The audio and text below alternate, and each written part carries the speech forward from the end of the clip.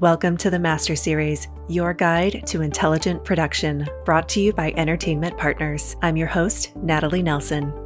In the Master Series, we focus on important issues impacting the entertainment industry and its workers through in-depth discussions with legal, tax, payroll, technology, and production experts.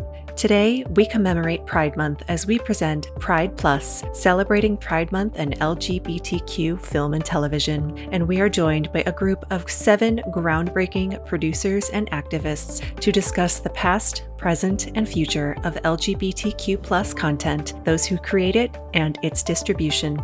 Now let's meet our panel. Today, we are joined by Bruce Cohen, an Academy Award-winning, Emmy and Tony-nominated producer of film, television, theater, and live events. His notable credits include the Best Picture-winning films American Beauty, Milk, and Silver Linings Playbook, and currently he is in pre-production on Rustin for Netflix. We're also joined by Damien S. Navarro. Damien began his career as a startup entrepreneur building the LA-based consulting firms Earthbound Media Group and The Institute. He is former president of VIMBY, and he is current executive director of Outfest. We are also joined by Jared Milrad, an award-winning social impact filmmaker, entrepreneur, and lifelong advocate for social change who has spent over 2 decades leading transformative initiatives. Jared is founder and president of the Social Impact Film Festival, a show for change, and the nonprofit Movie Karma, working with over 500 filmmakers in over 50 countries. Also with us today is Jim Fall, a director and producer known for the acclaimed independent feature Trick. His other notable credits include the Lizzie McGuire movie, the cult comedy favorite Grosse Pointe, Wedding Wars, and most recently he has written and will be directing the forthcoming Trick 2. Also with us today is Laura Ivey. Laura is a producer and executive of film, television, and theater with over 22 years of experience in production, and she is the former co-president of the board of Outfest in Los Angeles. Her recent productions include the Broadway musical Mrs. Doubtfire, opening in December, the feature Walking Out, and Meg Ryan's directorial debut, Ithaca. Also with us today is Samantha Spreacher, an independent producer working in film, television, and branded content. Her notable credits include the films Here Today, Parental Guidance, America's Sweethearts, and the FX series The Comedians. Rounding out today's panel is Zachary Drucker, an independent artist, filmmaker, and producer known for the Emmy-nominated docuseries This Is Me, as well as the Golden Globe and Emmy Award-winning series Transparent. Her directorial debut for television, Lady in the Dale, premiered on HBO in early 2021. And finally, today's moderator is Joseph Chianese, Senior Vice President and Production Incentives Practice Leader here at Entertainment Partners. Joe provides production, legislative consulting, financial, tax, and administrative services for domestic and international production incentives. He has over 35 years of accounting, government affairs, production incentives, and tax experience, and he has formerly held positions at Sony Pictures Entertainment, the Walt Disney Company, ABC Television Network, Paramount Pictures, and Ernst & Young. And now, this is the Master Series.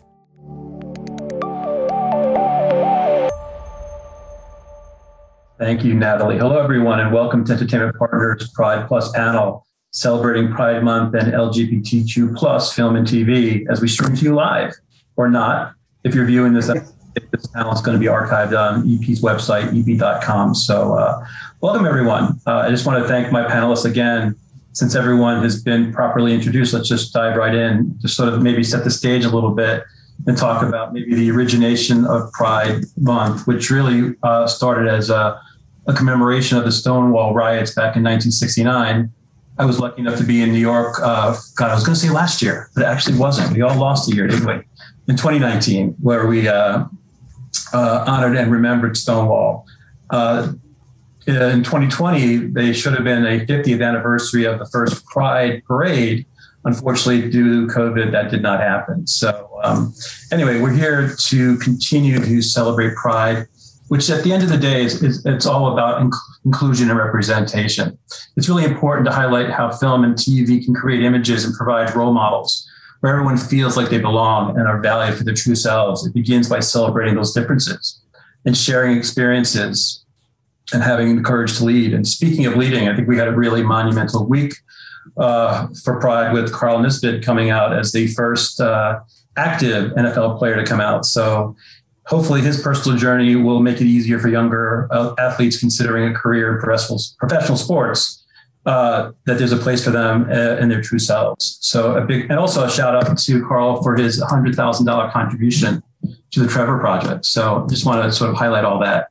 But really what I wanted to start today is to talk about, actually sort of how people might remember the beginnings of LGBTQ, too many letters. Anyway, gay content. I know over the weekend we were going back and forth through emails, sort of acknowledging the Rotten Tomatoes top 200 films. And I want to congratulate Bruce for Milk and Jim for Trick. But I'm going to be relying on all my cinephiles here to talk a bit more about some films that really sort of, in their minds, sort of made a difference. And then we'll start talking about what's going on today in film, talk a bit more about your careers and where things are going.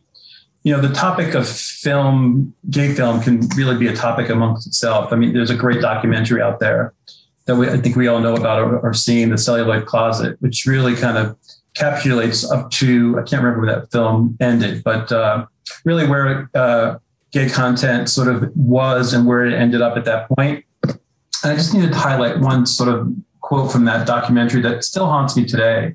And really what it said, it was homosexuality depicted on screen was something to laugh at, something to pity, or something to fear. And again, leaving a legacy, teaching straight people what to think about gay people and gay people what to think about themselves. So what's interesting is that finally, over the years, we now have new voices that have emerged that are open, unapologetic, and are telling stories about, their lives, their true lives, and our true selves. And there's also the Hulu documentary out now, Pride, which I haven't seen yet, but I do want to mention that our fabulous Zachary Drucker is featured in that documentary. So again, there's a lot out there in terms of history. That's a 6-part documentary series chronicling the struggle of LGBTQ civil rights in America from the 50s till today. But I want to sort of, again, jump back to, and maybe I'll start with Jim for some reason. He's my Alice in my Brady Bunch box, and ask him maybe to talk about his perspective of the history of LGBTQ plus films up to a certain point, because I want to sort of break it up into eras, but maybe thinking about the 60s, 70s, and 80s and how things started changing in the 90s. Your film came out in the 90s and where things continue to progress. My point of view, I'm a child of the 70s, was in high school in the late 70s and early 80s. So I just remember very early, well, at least in high school, thinking if I ever get to make a movie, I'm going to make only gay movies. That didn't quite work out, but I made mostly gay movies. But, in late 1978, 79, 80, there still weren't many positive, if any positive representations of gay people of any kind on television or film. And it wasn't until the movie Making Love came out in 81 that it kind of blew my mind, because in some ways it still hasn't been surpassed, because it was a studio movie, a love story centering on gay people. In a lot of ways, it's still a groundbreaking movie. And that really, really solidified it kind of pushed all my buttons, because I wanted to make a romantic film. I wanted to make something that would make me laugh and cry. And that movie wasn't a comedy.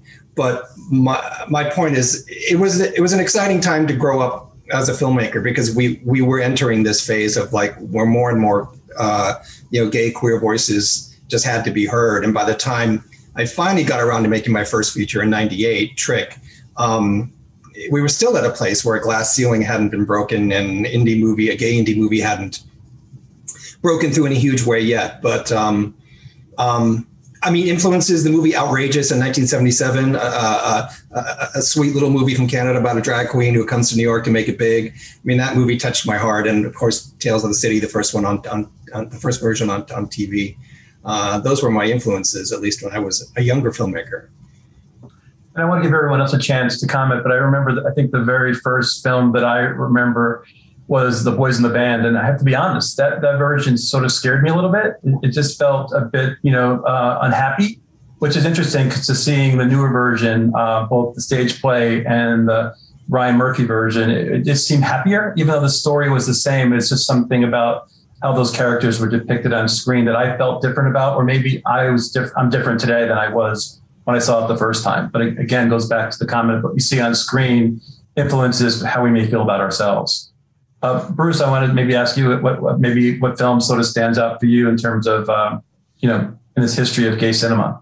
Well, let me just start by saying how excited I am to be a part of this great panel, to do a shout out to Zachary Drucker, who's phenomenal in the Pride documentary, and the whole thing's incredible. So that should be required Pride viewing if you haven't seen it yet, is to check that out. I think that the film that really stood out to me was Parting Glances in 1986. It was the first role by this unknown actor named Steve Buscemi, who is straight. It, of course, was way before there even were openly gay actors available to play openly gay roles. I was a Directors Guild trainee working my way up in the business, was not out at work. No one really was at that point. And that movie just made such an impression on me. It was the very opposite, Joseph, as you were saying, of roles that we laughed at, pitied or feared.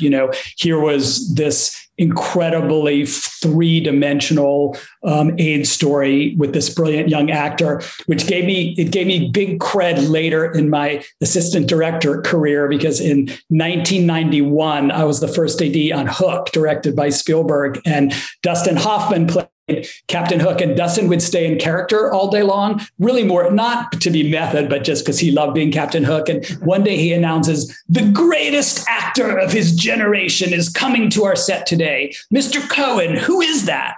And I go, Steve Buscemi. And Dustin nearly fainted, because that's who it was. And no one really knew who Steve Buscemi was. And I think Dustin and I might have been the only two people who thought that he was the greatest actor of his generation at the time. And that was because of Parting Glances. That's great. I love that story. Zachary, what about you?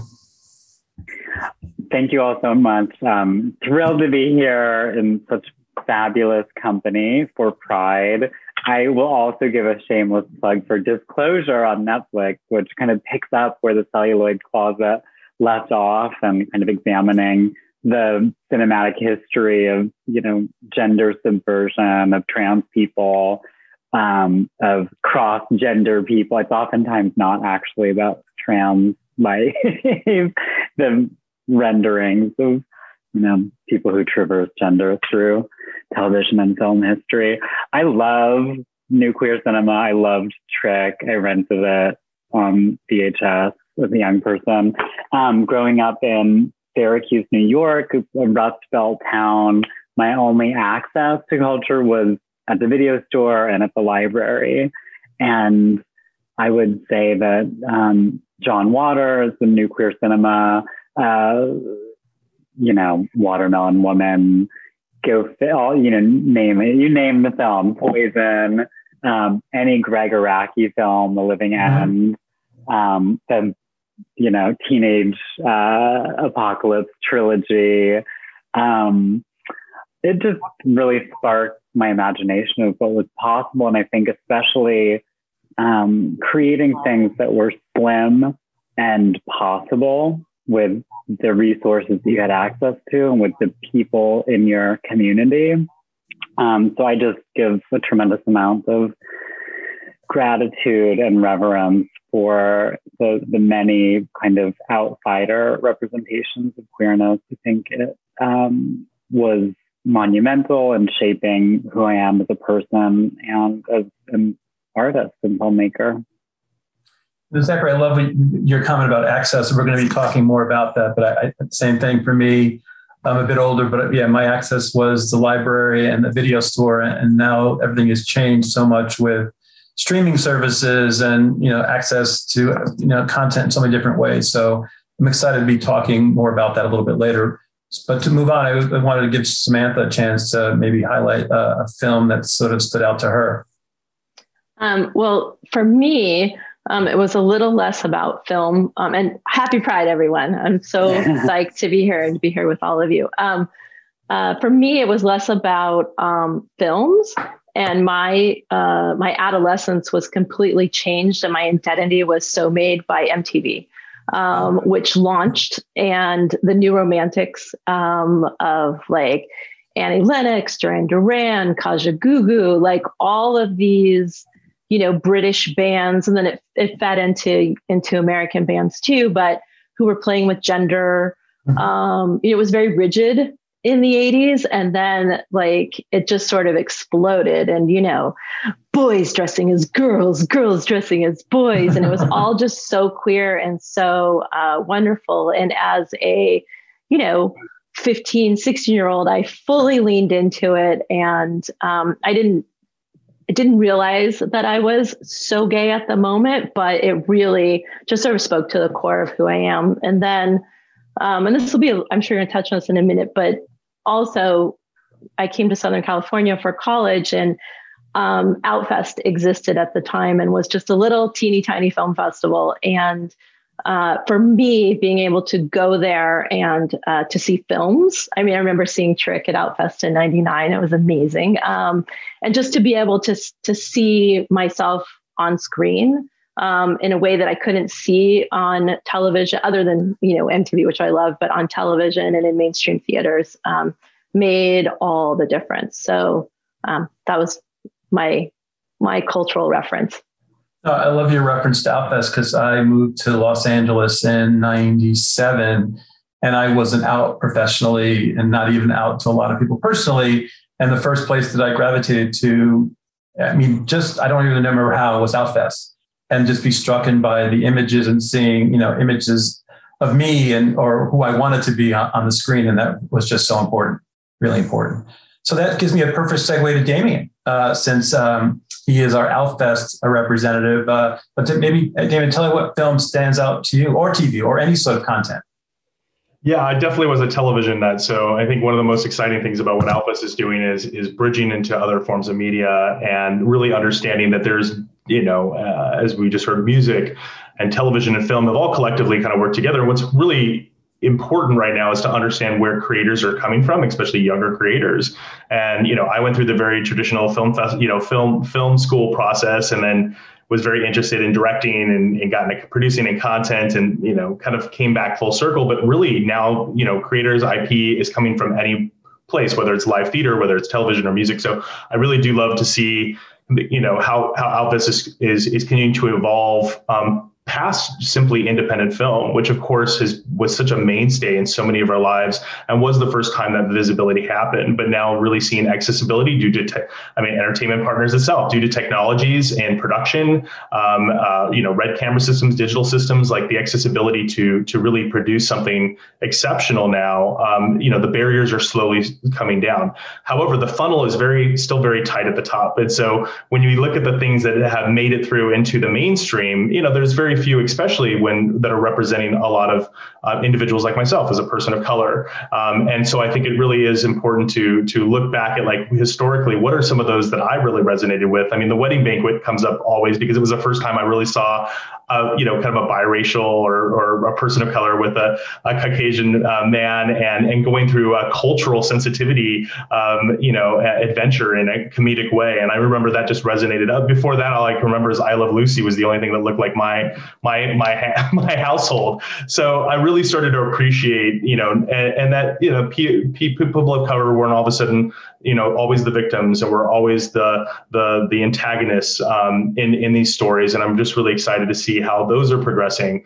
Of course, one of my favorite films of all time is Carol, which doesn't have either of those things, but I think, fundamentally really shifted our ability to see a lesbian relationship in a very different way. And I think that's what's really exciting about Hollywood today and just the entertainment industry is we're finally getting past the cringeworthy moments where we're all sitting there and even some of these films that we're talking about, always had that moment where oh, there it is, well, we knew that was going to end to that couple, or that was how that was going to end or start. So I'm excited to see that some of these new stories are coming through.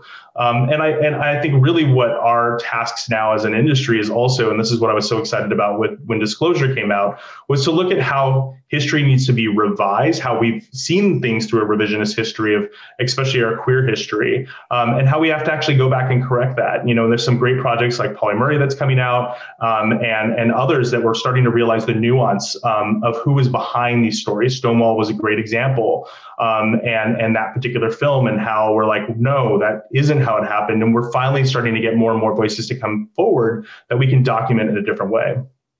Great. You said the word cringe, and going back to what Jim said earlier, I remember seeing the movie Making Love. So excited to see it. And I saw it in New York City. So sort of a very, you would think, open-minded theater going audience. And there was cringing and there was laughing and there was actually people leaving the audience. And I was surprised by that. And I just happy to say that I don't think anything like that happens today. So we've definitely come a long way. So Laura, what about you? What stands out for you in our LGBTQ past? I'm a little bit more like Samantha in that, I loved going to films. I saw films a couple times a weekend, growing up. But they were in movie theaters, probably more traditional big studio films. And I think the absence of LGBTQ characters was notable. And more so, I think kind of what Samantha was saying, I didn't really realize I was gay, but I think part of that's because I didn't see any depictions of that and kind of allowing that to be even a choice in your life. And I think for now, today, the more you see, especially depicted on everyday, just as everyday people, then the more you can give yourself that opportunity to know that that's a choice in your life. And so, yeah, my canon of sort of LGBTQ movies growing up was very, very little. And it didn't impact me in the way that I think a lot of people have. But I also think, that's part of the problem. So I look forward, and I think we are changing that, and I'm super excited about that. It's interesting, again, going back to Celluloid Closet, because I just watched it over the weekend again to prep for this. And it's interesting, and I've seen it many times, just to be reminded that, that how present we were in early films. And then at some point, whether it was the, late 20s, early 30s, people got scared and then we weren't there. And then we reappeared again, not overtly, but as, comic characters or tragic characters, but not named. So yeah, we've come a long way, baby. The Hayes office did quite a bit to take not just queer characters, but anything that wasn't kind of straight and white and thought of as, normative. They created a very square box, and they erased a lot of people from film and really homogenized stories in a not great way. Right.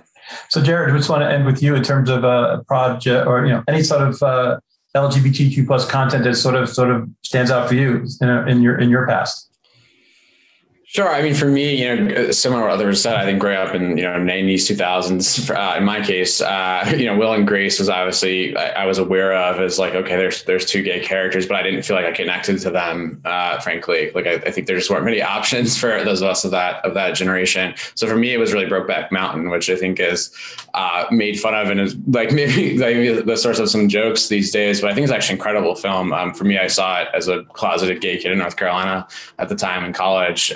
Alone, didn't want to tell anyone I went to see it, but was just deeply moved by seeing a modern gay love story essentially on screen. So I think that's why I do the work I do now, which we'll talk about later through my nonprofit movie. Karma is really fostering more inclusion in the industry because I myself have experienced the power of not seeing representation. And then when you do see it as a young person, how impactful and really transformative that can be. That's a great point, Jared, which takes us really to, let's talk about what's happening in, and I'll just say film content today, because at this point, we don't really have to necessarily say LGBTQ plus, because we are now, in these movies or in these TV shows. It's not just necessarily about us. We're sort of part of the spectrum of everyone. So maybe I'll ask all our producers to talk about, how content overall is changing in the last decade or so. And Bruce, I'll start with you if you don't mind.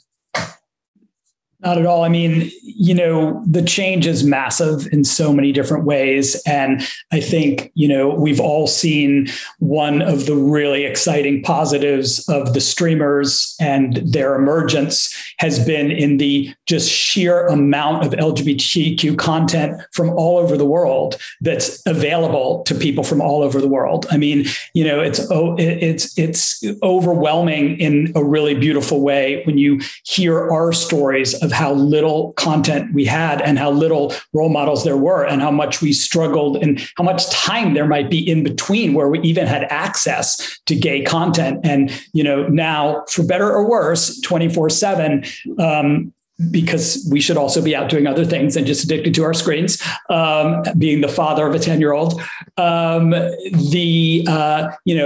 depth and breadth of the content that's available is really beautiful and powerful, and I've been watching Love, Victor, which I feel like I can watch it through the eyes of a gay kid who's somewhere on the journey of, or he, she, they, of finding out who they are, and how incredibly transformative. Like if I had seen that when I was a kid and got to like watch someone else go through the process, it would have changed everything.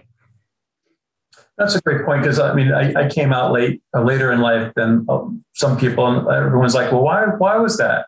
Was there issues with family or religion? And I said, no, the answer is no. I just didn't feel there was sort of anything that I felt represented by. So I kind of felt a bit alone. So it goes back to, again, how powerful this medium is in terms of helping people feel that they belong. So thanks for that. That is a great show, Love, Victor. Thank you for bringing that up. Laura, what about you? Talk about what's happening today with overall content, whether it's specific to LGBTQ plus or inclusive of those characters. Sure. Sorry, I'm about to lose power on my computer, so I'm switching devices. But I think that one of the most amazing things, it's exactly what Bruce was saying, which is that, the prom just being a fun, a representation of fun. It's, there was a while, and I'm not faulting them, because I think all of the movies that we've had are amazing. But a gay movie was thought to be a coming out movie for so long. And it was like, and there's absolute importance in that, but just having movies represent gay characters as everyday people, I think is, you just happen to be gay, but you're still in a romantic comedy, and you're still in, whatever kind of storyline, I think is the growth that we're seeing, and I think the growth that we still have to do. But I think it's coming, and I think it's there. And like Bruce said, I think the streamers, just the amount of content they have to have, and the broader group of people that they are serving, I think it's going to serve the diversity of content across the board. Agreed. What about you, Jim? If I can find my unmute button. I'm agreeing with all of you.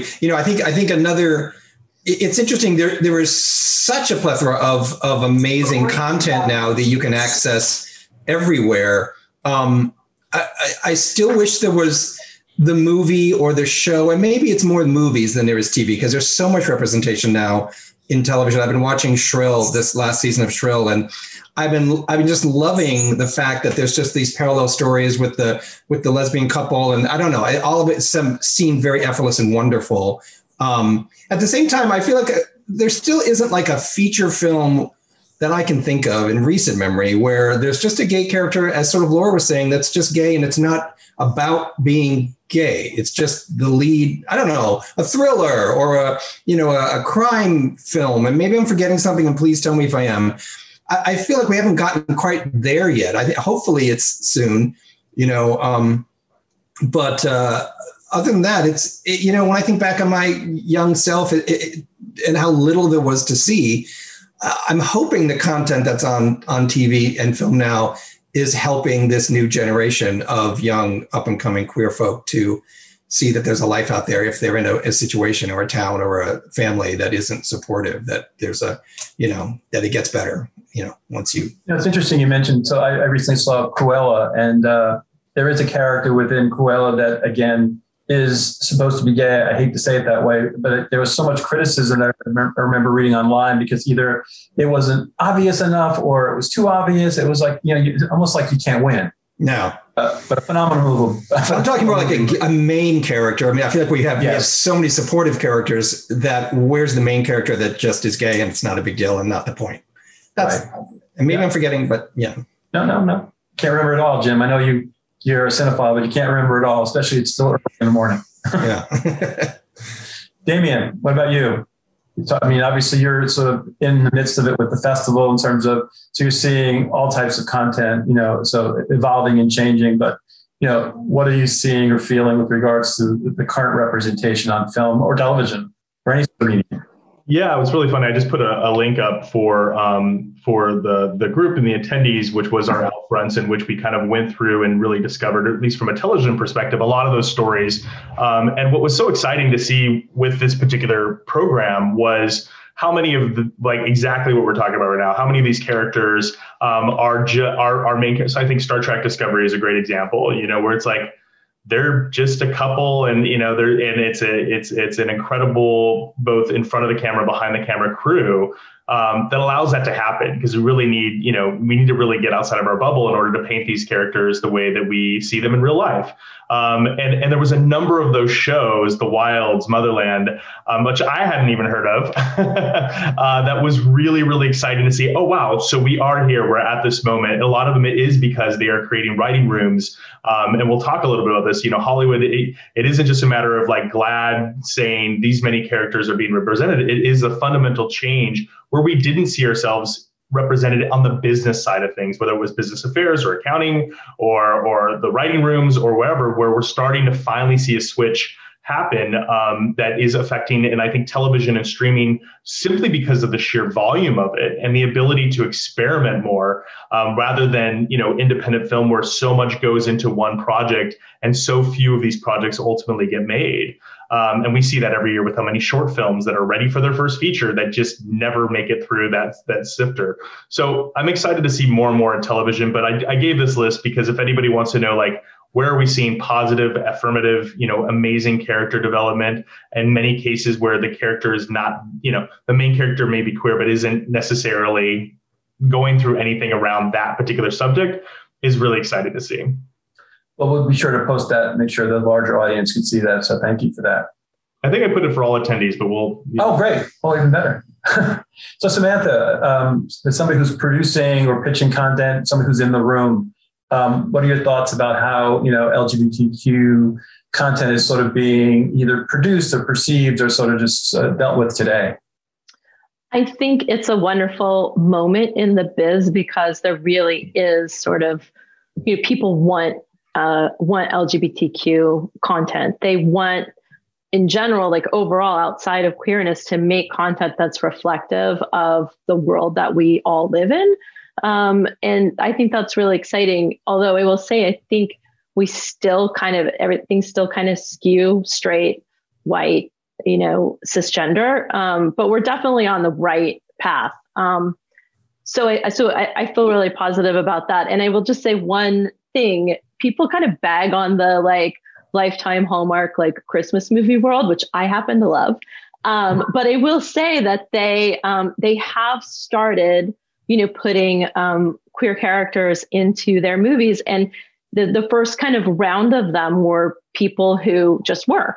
And they were just there and they weren't main characters. And it was a little refreshing. But I just sort of did a cycle with a script that had lesbian leads. And it very much followed the conflict light, like Christmas happy formula. And, one of the things I was really proud of it is that it didn't make an issue of their lesbianism. They were just two women who fell in love and it was totally the formula.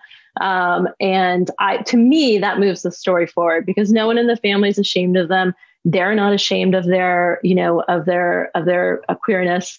And they just are two women who fall in love. And it's really just kind of fun. And, it ends with the very chaste, kiss at Christmas at the end of the movie, which is, part of the formula. And we didn't end up getting it made this cycle. So maybe next cycle, we'll see. But, I just feel like now there's a lot of those kinds of opportunities as, like so many of us here, like we've been trying to make this kind of content for a long time and things needed to kind of be issue driven. And now there's a moment, I think, where you can make, film and TV and branded content that looks like the world that we live in. We can reflect authentic stories. So to me, that's exciting.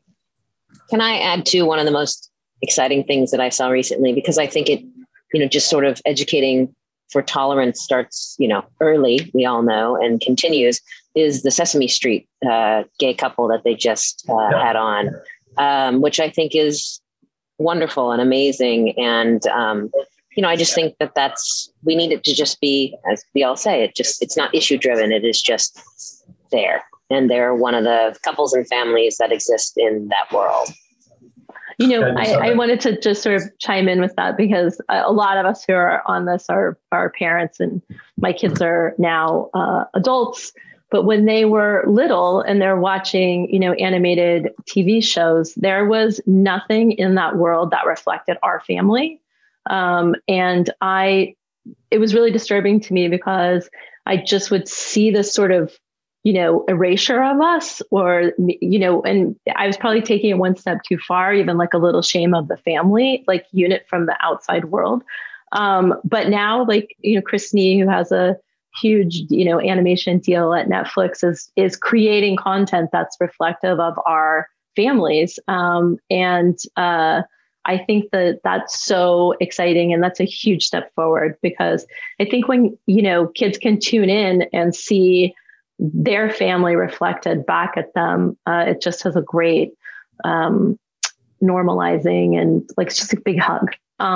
So I think that's a big step forward too.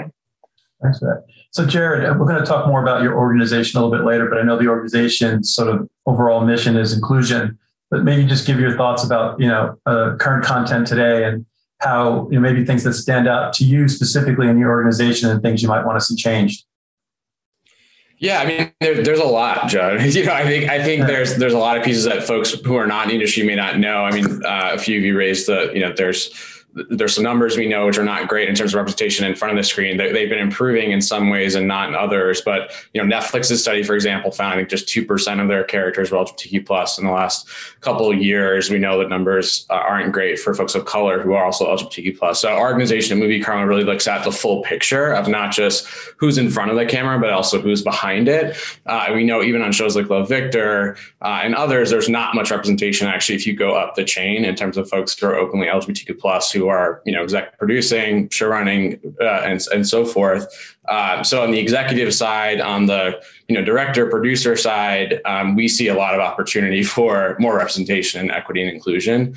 And that for us starts at the very beginning. So it starts at high school, college levels, but also starts at folks who are not getting access into the industry when they're out of college, or maybe they didn't go to a traditional film school, but really don't have the access, the relationships, the financial wherewithal to get in the door. I think a show like Pose is transformative in a lot of ways, because we've seen behind the camera representation and also in front of the camera representation, and also some of the decision makers on the show are LGBTQ plus, and often in many cases of color, which I think is a great step forward. But in our view, there's still a lot of work to do. And I think it's just important to think holistically about, again, in front of the camera, behind the camera, and even at the executive level, who's making the decisions, who's actually kind of has that green light authority to make some changes. That's great. So Zachary, this is a perfect segue to you as somebody who's both in front of the camera and behind the camera. We just love your perspective in terms of the content that's getting produced today, but it'll also give us a perfect segue to talk more about representation in front of the camera and behind the camera. Whether it's, gay playing gay, or gay playing a non-gay character, or non-trans actors playing trans. There's so much here. So I'd love to get your perspective. Oh my God. Where do I start? I have so many thoughts. I mean, there's such incredible and brilliant ideas popping out. So, I mean, I think that we are truly in the age of Aquarius. The past few years, we've kind of landed squarely in this new era. We were in Capricorn before, which is very earth-based. Now this is the age of the internet, of cryptocurrency, of interconnectivity via Zoom. It, I think, is such an indicator of the way that the power of celebrity has been dispersed as well. I mean, if we're talking specifically about filmmaking, and the show Prom came up, right? You have these shows that are just packing in stars that used to carry a multi-million-dollar film, and now they are an ensemble cast. Every generation has its own celebrities. Every microcosm of a generation has its own celebrities. The Warhol idiom of being famous for 15 minutes is come to, fruition. We're truly in this era where everybody is famous, and who knows, who who they all are. You can't even keep track of it.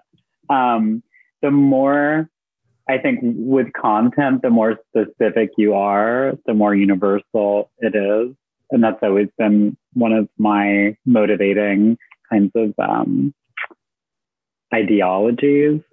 I think that in decades past, content pandered to the status quo, and so there was a very white middle class container for a story that was meant to be, neutral, because white is neutral, and all of these kinds of institutionally structured ways of seeing the world. And in fact, culture is a tool of social change. It can be propaganda. It can be, it's highly influential. Culture is not neutral. So I think the more specific we are about the stories we tell, the more accessible they are to audiences. And I think that's what the streaming era has revealed to us, that it's often the hits that are highly specific about communities that have been underexposed.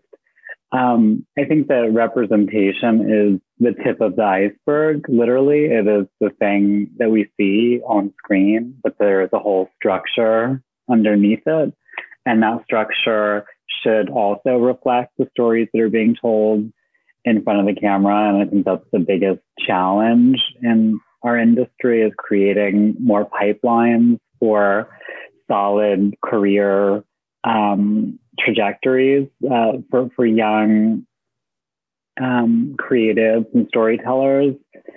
And Outfest, I think, does a wonderful job of supporting young filmmakers and visionaries and dreamers. And it's just crucial that those pathways continue to exist, because there is a diminishing sphere for independent film.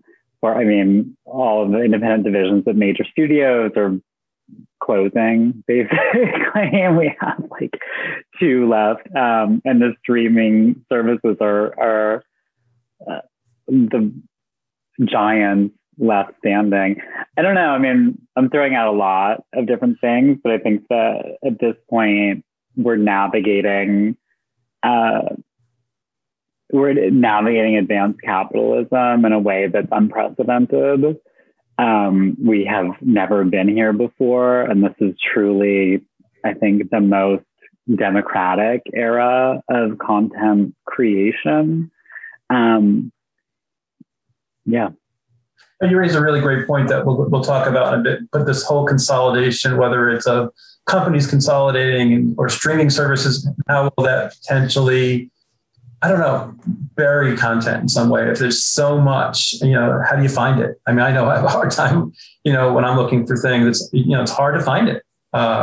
It's hard to find. So, can I jump in and react to something you asked that was in your question?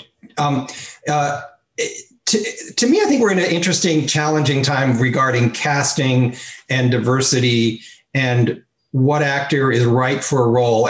Coming from, Bruce brought this up earlier. When I made Trick, my first film back in '98, you could count on one hand how many actors were out and willing to play a gay role in a gay film. And one was Nathan Lane, I think, and he wasn't right for the Go-Go Boys, so we didn't cast him. So basically, we did the thing where you bring people in who are willing to play a gay role. And the list was very short. And I got lucky and found 2 straight boys who were great. I didn't know they were straight. You don't ask them that at the audition. In fact, I thought one of them might be gay, but he wasn't. My point is, it's an interesting time now because, and Jared may have touched on this a bit, is how do we get a diversity? How do we get diverse actors into a place where they have enough talent and experience to be able to be cast? Because you get to a point where, do I cast an actor because they're, of color, or do I cast the actor who may or may not be better than this person? And where is the line between, where is that line? But I think it starts earlier than the casting room. I think how do we help actors get access, and anyone, even behind the camera also, how do they get the access to get the experience to be worthy of the roles they're getting so they can be hired? And I don't have the answer. I'm just saying it's an interesting challenge right now, specifically about casting and any role in a film or TV show.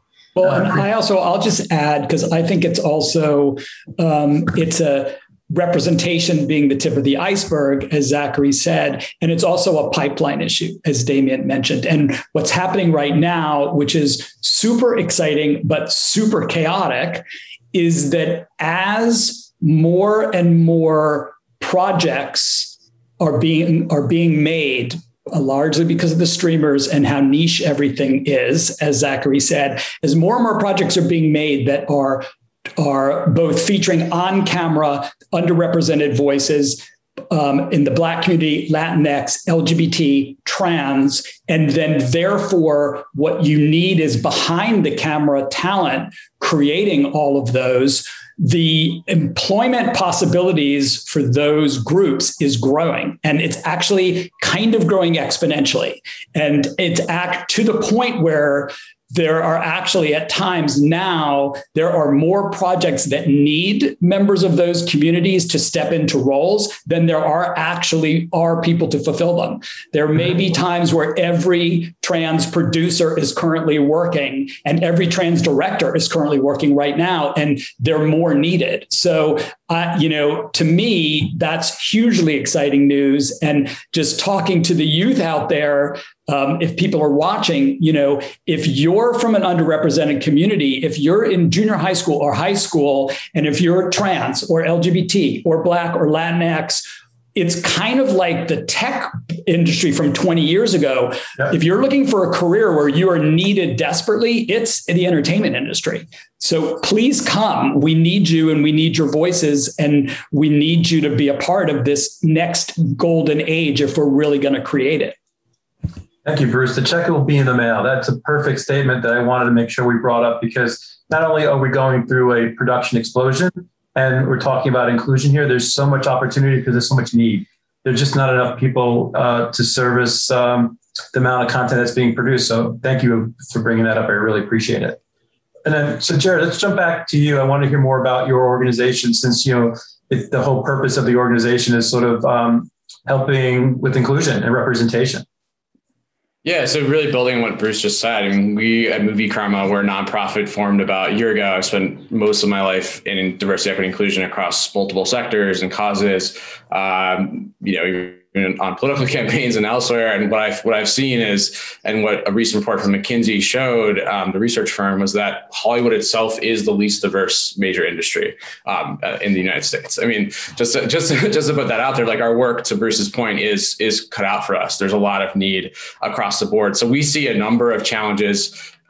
And we're addressing now through what we're calling our Inclusive Pathways program. And that starts with what all of you have been talking about. It starts with that pipeline. It starts with that kid who, maybe is LGBTQ+, but doesn't know where to start, doesn't know that there are, for example, music supervisor positions or first AD roles or other positions in the industry because of all the barriers that we know, both financial, access, relationship-based. So our program, because Pathways is really designed to create those opportunities, really building on what Ryan Murphy's done with his productions, where there's a shadow on every single production, all 70 plus episodes of TV that his team creates, from Pose to all the other shows, has a shadow, has a paid person who is shadowing that director, who often is underrepresented or LGBTQ+, and has an opportunity to then lead into director roles. And we've actually met some of those folks who've had their lives transformed because of getting that credit. So it's really about, for us, opening those doors, breaking down those barriers to entry that have existed for so long for folks who didn't grow up in the industry, aren't in LA or New York,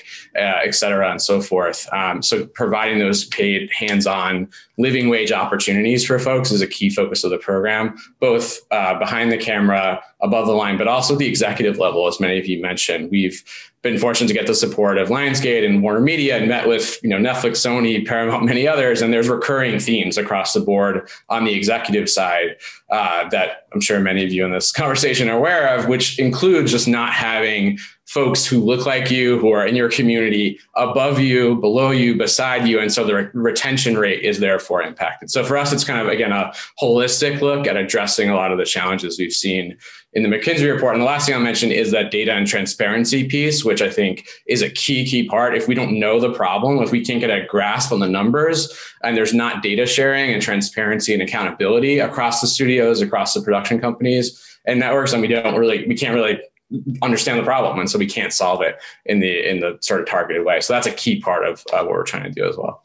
Thanks, Jared. Can I add too, not only, I agree completely with what everybody said on here too, but I think and it's a holy grail kind of moment, but it is when any underrepresented group, that filmmaker, whatever, that, we don't necessarily only want a trans director or creator, showrunner to do a trans story. Like, the idea is that, you're a director, you're a showrunner, you're a writer, and you're not just, that specific.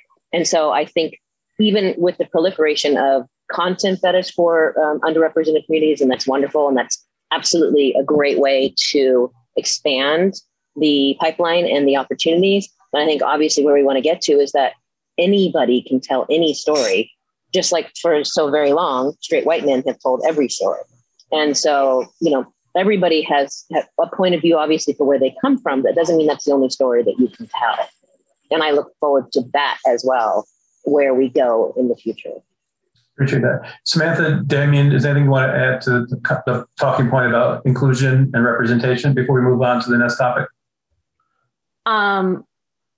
Just to sort of reiterate what I said earlier, it's so much better than it was, but we are not there yet. And so I think that we all have to keep fighting and keep pushing. And, part of what happens in the exec world are those lists, of who's available for writing, who's available for directing, and even just getting creative about how you put shows together.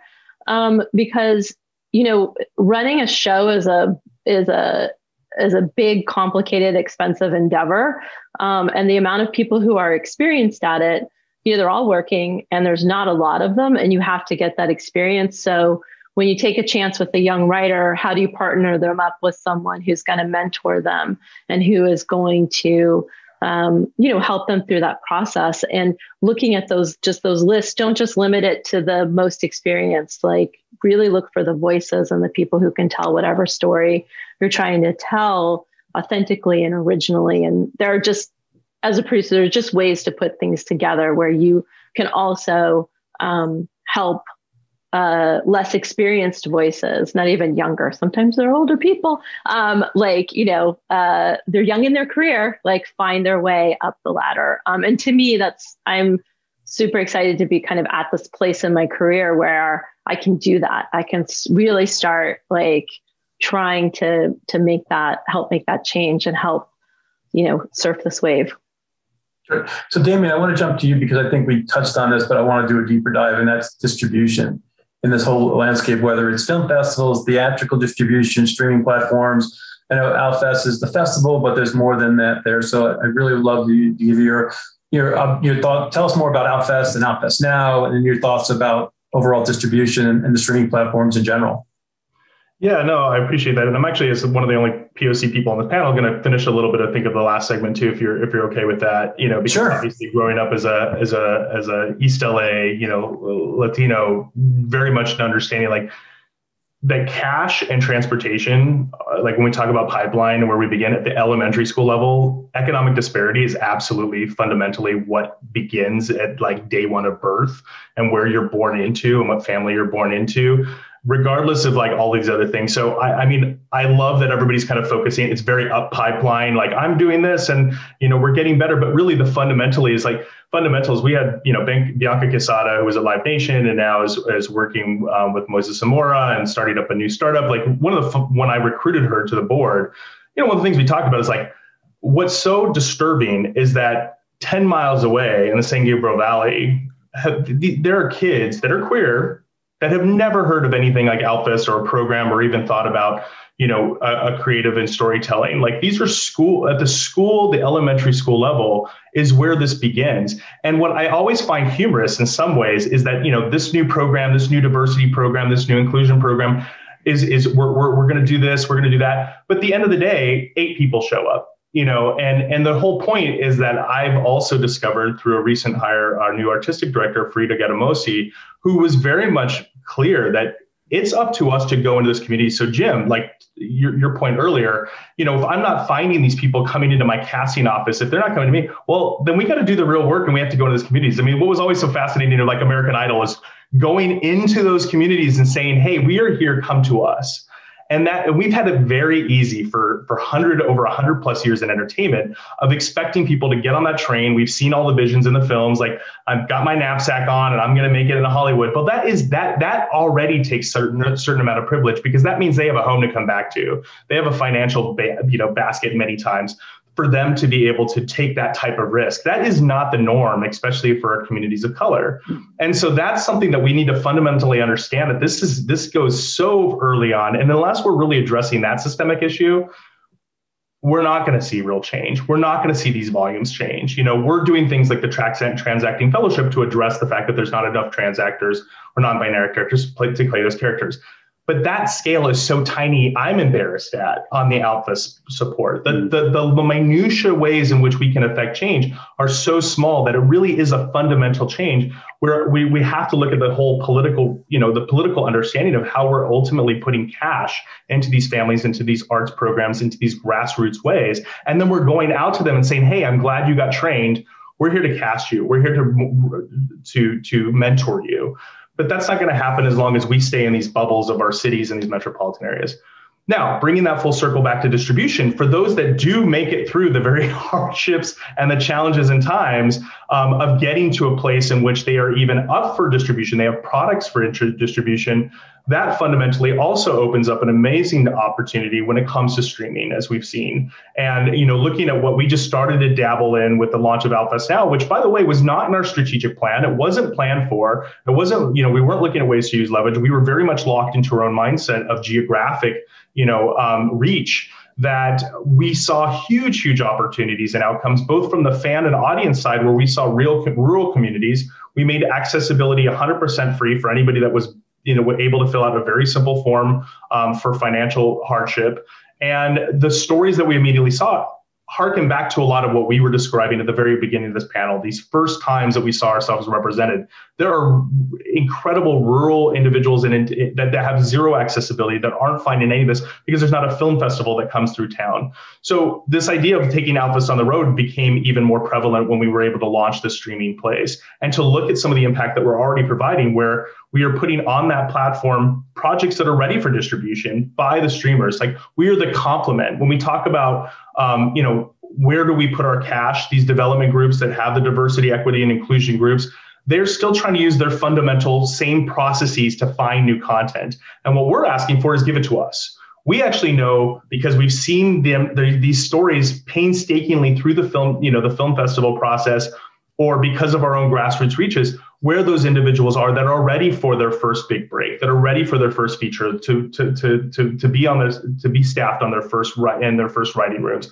So what we're starting to see is that change, that we're building different types of relationships with development departments, with other streaming platforms, with the film industry that is coming in finally and saying, oh, let us expand your screenwriting lab program. Let us expand these programs that you have now been doing for 15, 20 years to finally put some real support behind them. And distribution is absolutely where we can start making real impact quickly. And Damon, I want to give you a chance also to highlight another sort of program with Alphas, which is Legacy, which is how we are restoring content that may disappear. So just want to make sure the audience is aware of that, because that's, again, a phenomenal thing that Outfest has been doing for 20 years. How long is Legacy? Yeah, the Legacy Project's been around for, I think, nearly 20 years. And that was something that, when we talk about at Outfest, one of our objectives is to support a creator through their entire life cycle, including post-mortem, like when those works are in desperate need of being preserved. As we all know, things, especially in our early years, we're all on celluloid. Those are all slowly breaking down. And so we partnered with the UCLA Archive a while ago to start restoring those films, archiving, digitizing them.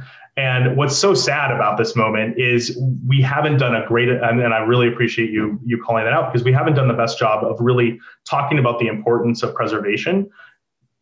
Even before restoration, of digitalization, all these films, they may be protected in these air conditioning coolers at our ARC out in the Silicon Valley, but they aren't being digitized. So there's a really scary moment that I know big companies like Google and Indie Collect are getting together to try and start a process in which we can start to digitize this. But we're doing what part we can. We've restored over 26 feature films.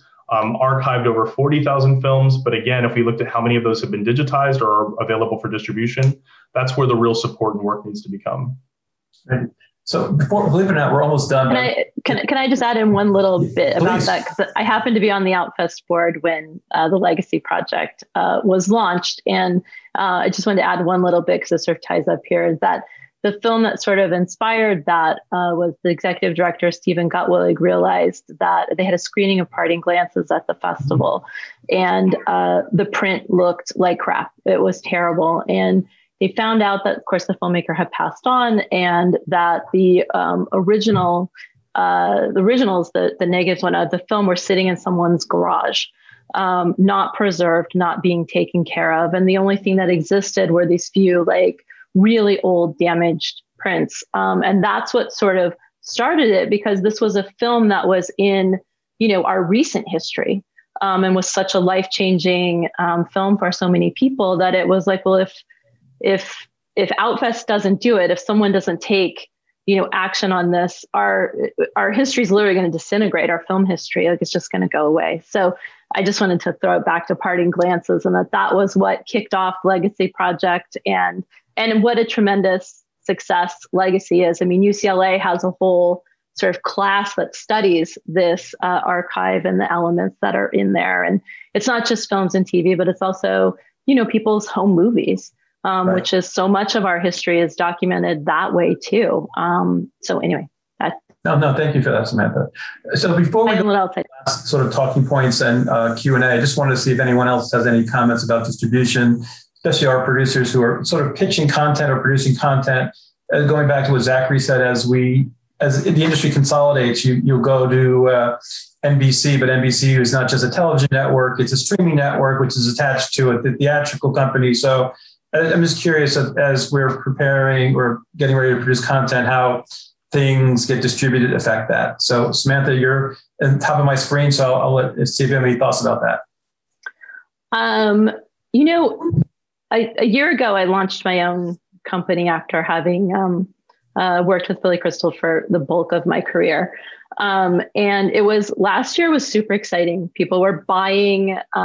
There was a real desire to just tell different stories, just stories that didn't look like all the other stories. And I think also because everyone was just kind of sitting around on a Zoom and had tons of nervous energy, and it's like, we can't make things, so let's just develop things and buy things. But, I was on a call with an exec I won't name the streamer, but at the streamer, and I have this little Latinx rom-com that I'm out trying to put together that I feel fits at a streamer.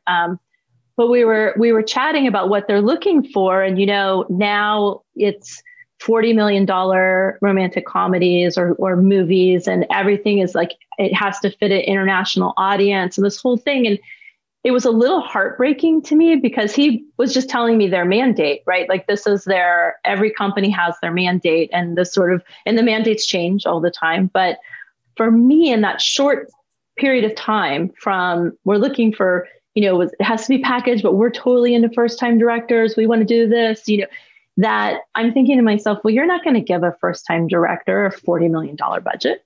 Like, it's not going to happen. So all of a sudden that door, just to me in that moment, that felt a little open. It seemed like it was closing. And so it was a little bit of an alarm bell to me because, the indie cinema pipeline is sort of dead at the moment. Like, I hope it comes back, but I just had a movie that came and went in the theaters. It's a terrific film. Nobody went to the movies. Nobody's going to movies.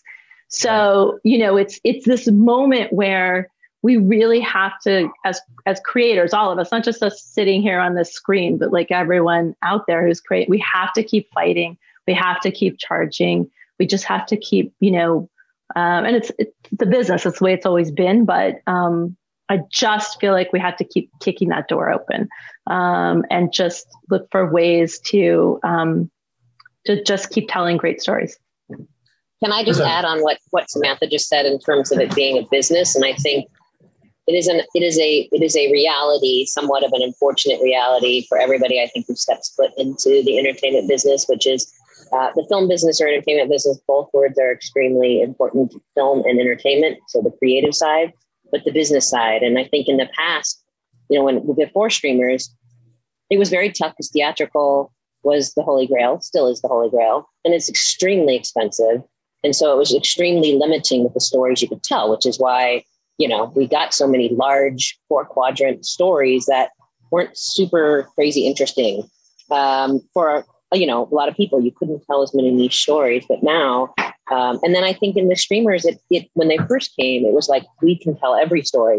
Because it's an SVOD, it's a subscription model, monthly subscription model. You're not as dependent on that one ticket buyer to buy your film, to see your film. They're buying the whole monthly subscription. So if you can just get on it, then you have an opportunity. And so I think it broadened the world. But I do think that because theatrical is reducing, that now the streamers are kind of becoming that replacement. So the business side of streamers is affecting things again, and it's just changing the world. And I think that, we all have to navigate through the world of the business of it that has an economic bottom line that, unfortunately or fortunately, I think largely unfortunately, changes stories at times and changes the stories that can be told. But like Samantha says, you just got to keep going, keep putting these stories out there and showing why they're interesting and why they actually, and going on to what Zachary was saying earlier, sometimes the more niche you get, the better it will be. And I think they're finding that, so we just got to keep going with that.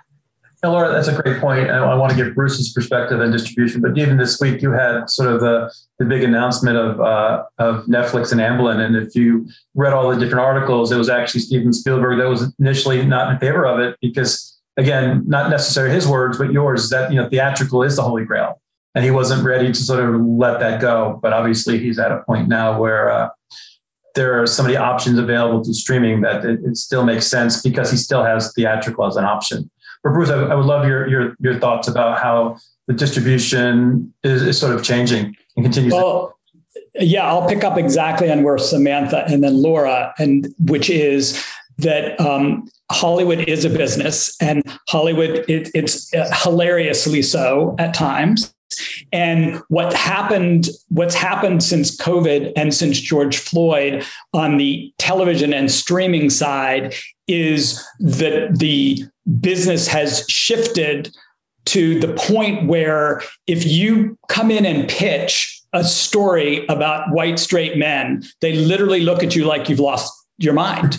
They're like, what are you even doing here? Like, to the point of confusion. And it would be lovely if they were coming at it from a place of diversity and inclusion and humanity and all the right reasons. They're just purely from the business model of the mandate is to find all of these underrepresented voices and get all these stories told that haven't been told. And they're in this panic, a good panic, that the audience doesn't want to see the same old stories they've been only were able to see, but they want to see all these other stories. So as far as theatrical and as far as, the window closing, I would propose, part of our job as activist artists is we're in a race.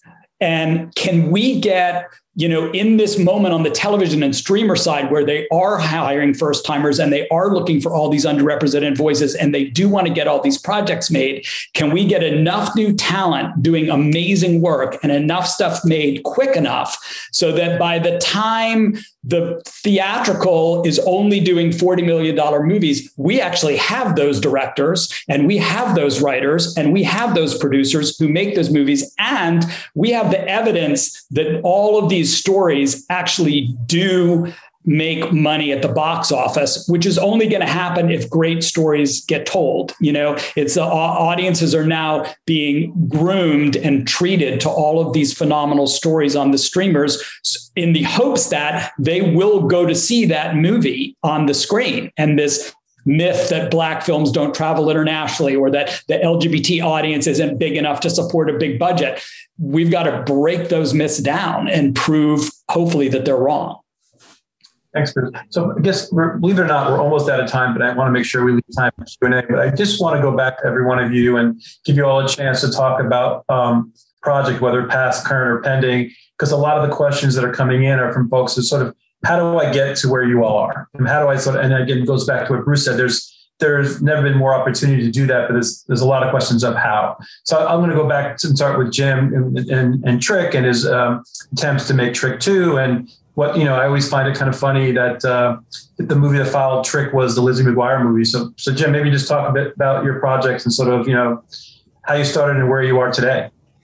Listen, I just started wanting to make a gay movie, and then I found Trick. And to be honest, I don't think I've made 6 features, and each one, the last one was kind of a nightmare, but each one was a movie I wanted to see and had my sensibility. So, it's the old thing. It's like, find a project that's authentic to you and make it, try to get it made and write that script. Like, just now more than ever, you can get a movie or a show made, or at least something online that represents you, and you can do it beautifully with the technology now. You couldn't have done it back in my day, like what the kids today can do. So, it's just get that thing made. And to be honest, it's also learn how to write a script. I think writing is the hardest and the least maybe paid attention to thing. Learn how to write that script, do the homework.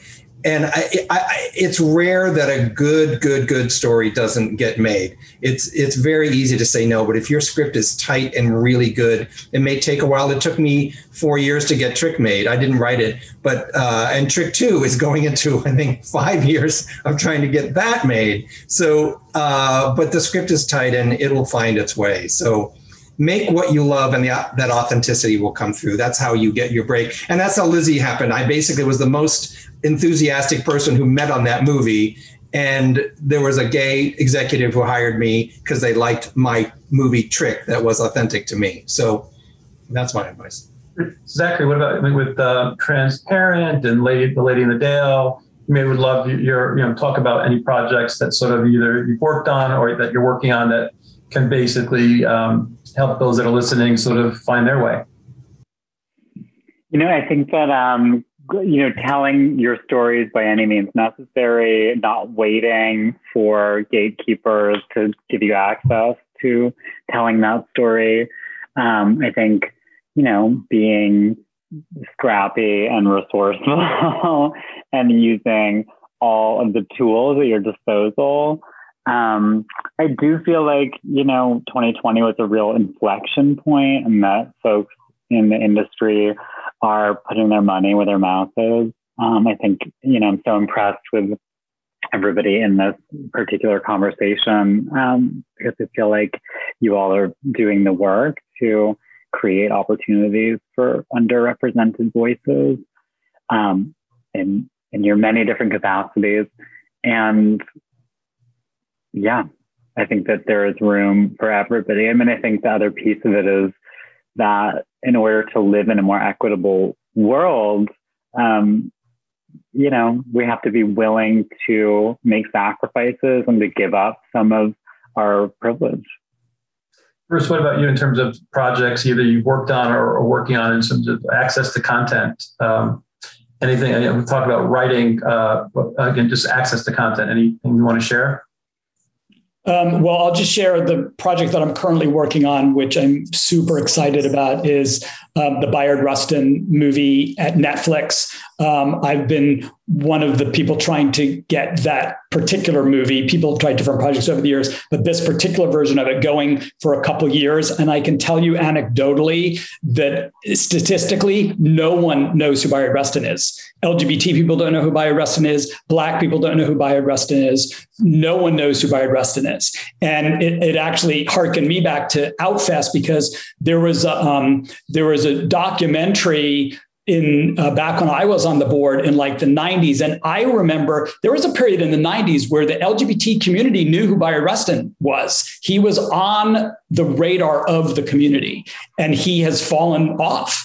Kids today, LGBTQ kids today, haven't heard of him. So it's super exciting to finally have a chance to get that story told. I mean, we learn from movies like Milk, and there's, tons of other examples that the right narrative film can really become the way that generations know about a story. I mean, we all, we wish we lived in a world where people did read newspapers and read books and watch documentaries, but they just don't impermeate culture the way a feature film, being the Holy Grail, can. And so to get Rustin made at Netflix with George C. Wolfe directing, and I'm producing with Higher Ground, which is the Obamas company. I mean, to have the Obamas being a part of this moment where Bayard Rustin is going to be presented to the world, hopefully in a way that his legacy is going to live on, it just gives me chills just thinking about it. And Samantha, I know that you mentioned already you started your own production company, and prior to that, you were co-producing for many years with Billy Crystal. Anything, whether past or current, that you want to highlight? Well, first of all, everything that everyone has said here is so right on the money. The technology is there. Just do it. Just find a way within your means to just do it. Just create. That's so important. And there's so many avenues to get work out there and be seen. Network up as much as you can. Look for partners who can help you to tell your story or make you a better filmmaker. And then I'm out right now trying to put together a little 3-character lesbian romantic drama that is with a first-time director. She wrote it for herself to make for $250,000. And I'm like, you know what? Why don't we just aim a little higher? But I'm, sort of out using all my relationships and skills to try to put this wonderful little movie together. And I have to say it's exciting, and it's a little frustrating, because I do find myself kind of hitting all of the same walls that have been there for so long. And I just, I'm just going to keep trying. I'll find the right open door. I am very optimistic about it. But so it are these moments for me that are reality checks of where I go, oh, it's changed. It's still the business. It's still the same Hollywood that I've grown up in and I know. But Bruce, I also really appreciate how you use your muscle to tell our stories on a big stage and to tell them so well. I hope you end up winning an Oscar for this one too. Thank you. So, Damien, I know you need to drop off soon. I just wanted to give you a chance before I go back to Laura. Anything you wanted to sort of say before because we're going to go to Laura and then a Q&A, and hard to believe that it's been 90 minutes. Sorry about that, guys and gals, everyone. No, I mean, I think this is just evidence that, this is where we need our big seminars to come back. I mean, there's a lot of things we've been holding on to, and especially when you get a group like this together that's incredibly dynamic and also familiar with one another, of just really understanding the kind of work that we're doing and why it's so important. No, I just encourage everybody, for those of you that are attending that haven't heard of Outfest before, we are much more than a festival, as I like to express. And we are doing, we are continuing to expand our programs. We've been, we've survived COVID. We've kind of thrived during COVID and have some incredible programs that we're continuing to expand and outreach. Save the date for Outfest Los Angeles 2021, which of course is August 13th through the August 22nd with our Friday opening night. So for those of you that I haven't seen in a while, I hope that I can see your faces there. But thanking you for letting me plug Outfest, and just wanted to say how much I appreciate for you putting this group together. I think it's really important, and I'm excited for more and more people to kind of check in and see what we've all been up to. Thank you, Damon. So Laura, I just want to jump back to you really quickly and just give you a chance to sort of comment about projects you've worked on, including the musical that you're a part of producing. Just again, a lot of the questions you're getting is sort of how do I get where everyone on the screen is today? So anything you want to share? I think I would, again, echo what everybody's saying, but it's about material. It's about good material. So if you have a story to tell, work on your story, tell your story. I'm constantly reminded of even back in Linda Oakes' day, when she first broke into the business, it was because she had a project called Adventures in Babysitting that was hers, that she nurtured, and that got her in the door and got her started in the business. And when you have a project, it's yours to drive and yours to navigate. And that's frustrating, exactly like Samantha said, and Bruce has said, and Jim and everybody has said, but it means you're the captain of it. And in today's world, exactly like Jim said, you can make it. You can make it on your iPhone, and you can edit it, and you can put it on the internet, and people find it. And that is so different from what it used to be, and so liberating to a certain degree. And people in our place, we're always looking for new voices, new talent, new stories. And so I think the more you get out there and you work on that stuff, the better it's going to be. And then, like Samantha said, network. I read Linda Oakes' book and was inspired, and I called her office like incessantly until she let me work for her for free on a movie. And I was like, great, this is what I'm going to do. Like, you pound the pavement, you kind of make things happen to the extent you can. And I think part of that is go grab 6 friends and go shoot something that's 5 minutes long that tells a story that you want to tell, and put it together and put it on YouTube. And it will be found. Well, thanks. So I'm going to go back to Natalie. I know we have, 3 minutes, Natalie? I don't know if you have any questions that you want to sort of throw out really quickly. We did get quite a few questions, and I know that we are very, very over time. So I'm going to start. I'm just actually going to pose this one question to the group, because we got a very lovely comment from someone that mentioned the fact that when the movie Philadelphia first came out, it made them realize the struggle of someone they actually knew in their lives, but through a perspective, they were actually able to identify with what they were going through. And I know that we've touched on how, we need to have representation of everyday people. It doesn't have to be a specific issue. But are there any issues that we really still need to tap into that have not been represented that you would like to see, or that you would maybe want to approach in your work going forward? If anyone wants to take the lead, I don't have a...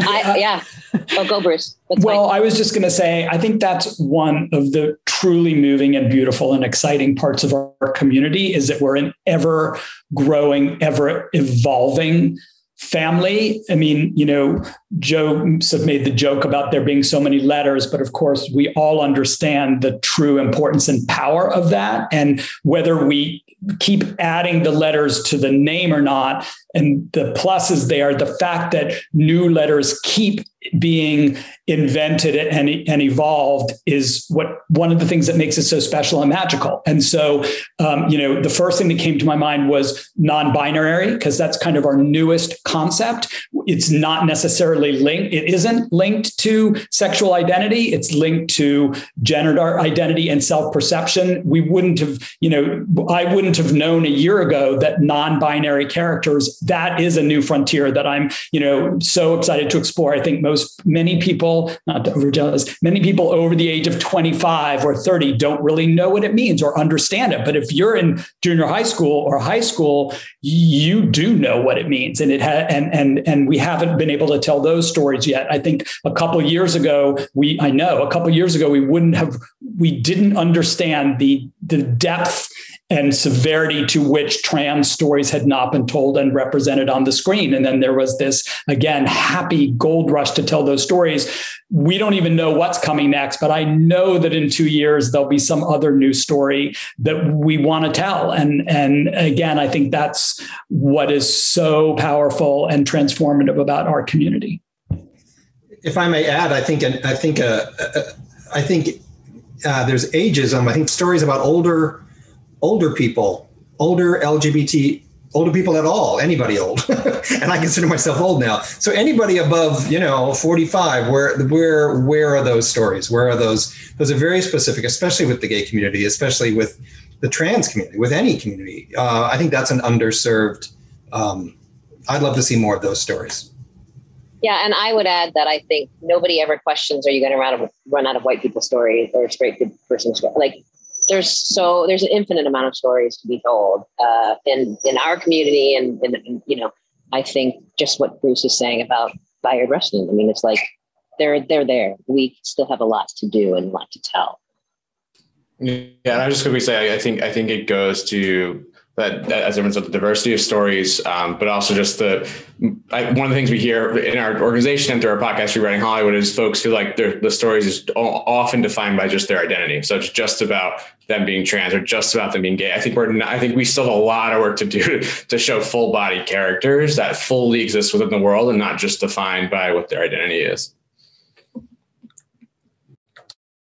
And that's the ongoing struggle for any creative, to tell full-bodied characters. It's such a great challenge for all of us. But I will just say my own personal thing. I think the way in which the younger generation is kind of schooling the older generation, like just with my pronouns, I didn't really, as a woman, as a cisgender woman, I didn't really understand the value of my pronouns because I was, I'm like, of course I'm she, hers. And then my kids totally schooled me and gave me the breakdown of like why I needed to do it. And the fact that like, and that's not something, that's generational. That's their thing. And I feel like there's just, even in that little way, like, and Bruce, what you're saying about non-binary, like there's just so much that we all, so many characters to mind, so many stories to tell that, are just funny to me also, of like my kids schooling me and I'm like, oh, you're totally right.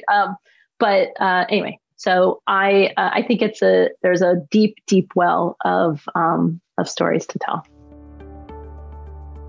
A special thank you to our panel for sharing their experiences and their insights with our audience. It was inspiring and insightful to be with them.